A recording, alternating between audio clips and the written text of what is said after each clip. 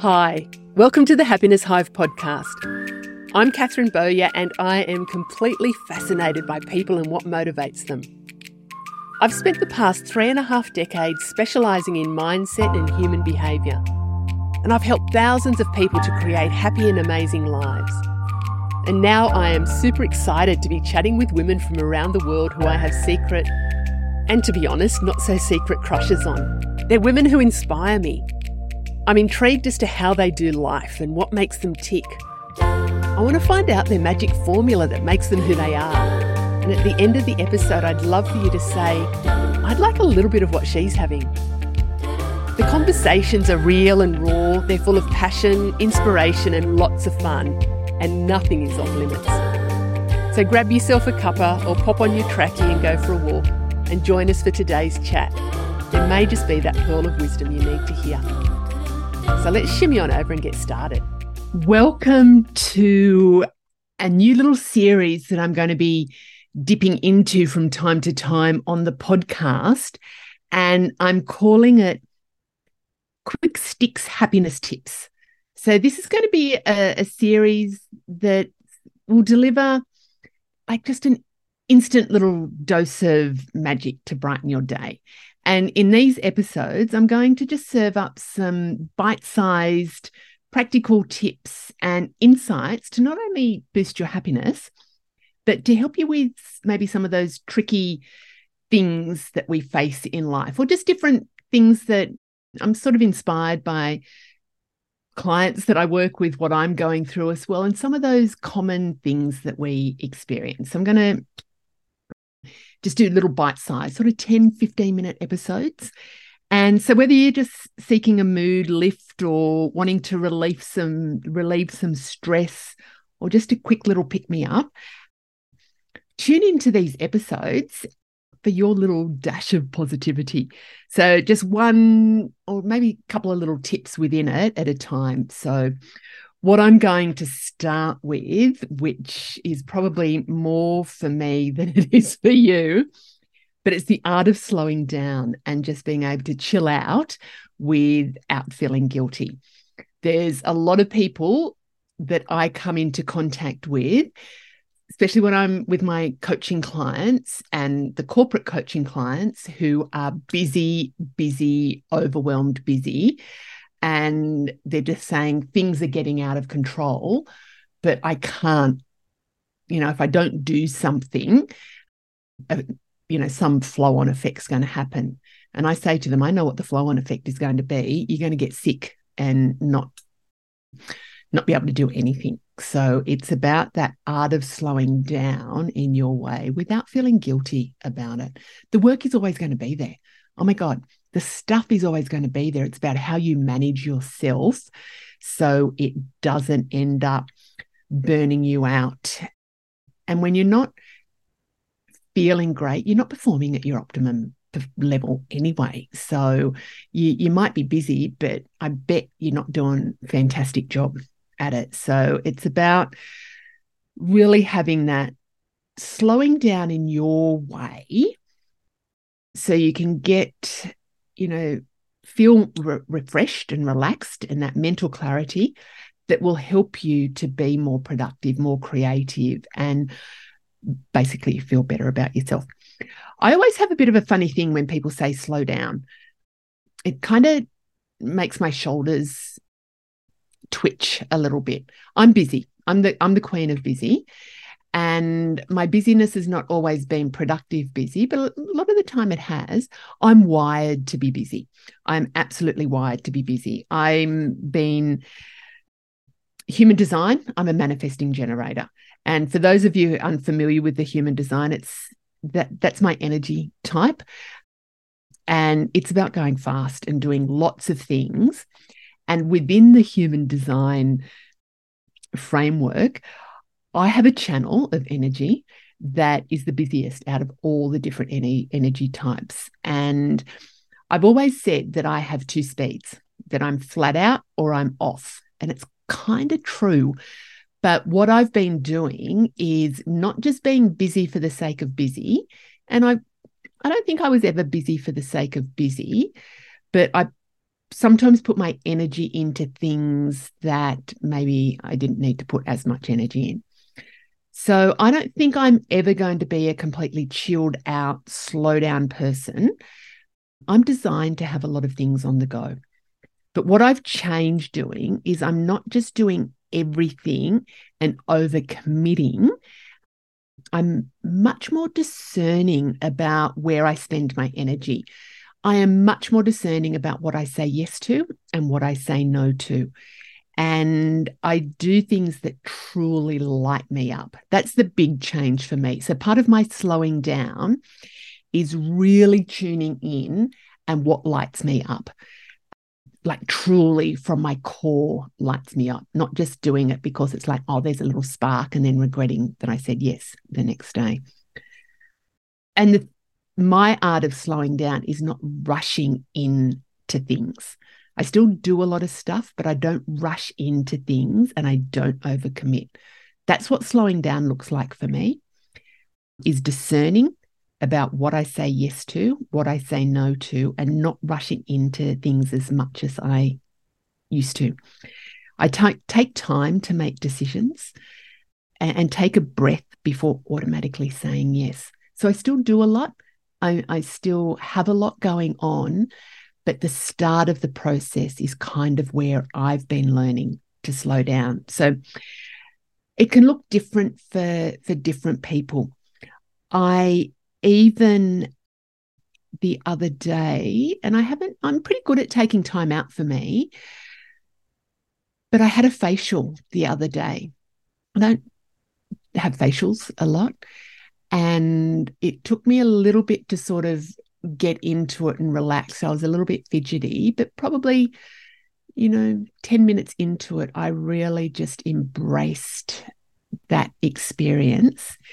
And it felt really good. It was just not just good for my skin, but it was really good for my soul just to be there and do nothing other than be with my thoughts. And my thoughts were just really peaceful, beautiful thoughts. So I think think about, that saying about putting your own oxygen mask on first, that you need to look after you. If you are feeling tired, if you are feeling that it's been hard for you to sort of slow down, how can you do it and give yourself permission that you don't have to be doing stuff all the time? Give yourself permission that you can move into that space of just being. That it's about putting your oxygen mask on first, because if you're working at ridiculous fast pace, it's not going to be sustainable. And especially for people that are wired differently, that you need to really honor and listen to what your body needs, what your mind needs, and what your soul needs. And think about what that looks like for you, because my version of slowing down might be different than your version of slowing down. So thinking about, because the work's still going to be there for you. And also think about, one of the things that pops into my head from time to time is, what are people going to say at my funeral? Are they going to say, oh my God, she was just so busy? And God, I hope they don't. Although I hope they say that I did good stuff while I was busy, that it was useful stuff, that I made a difference through being busy. But what are the things that matter to you? And you can't do it all, and give you self-permission that you don't have to do it all. There was a very, very senior executive that I'm working with, and he is burnt out. The last couple of years have been huge for him. And he said, I'm actually taking time off. I'm allowing myself to enjoy the time off. There's somebody that's going to be fulfilling his role while he's on leave. I'm going to trust them and really recharge, reconnect, recalibrate. And he gave himself permission to do it. And he said, I haven't done that for a couple of years. So that's what slowing down looks like. You can even, it's sometimes a mindset shift.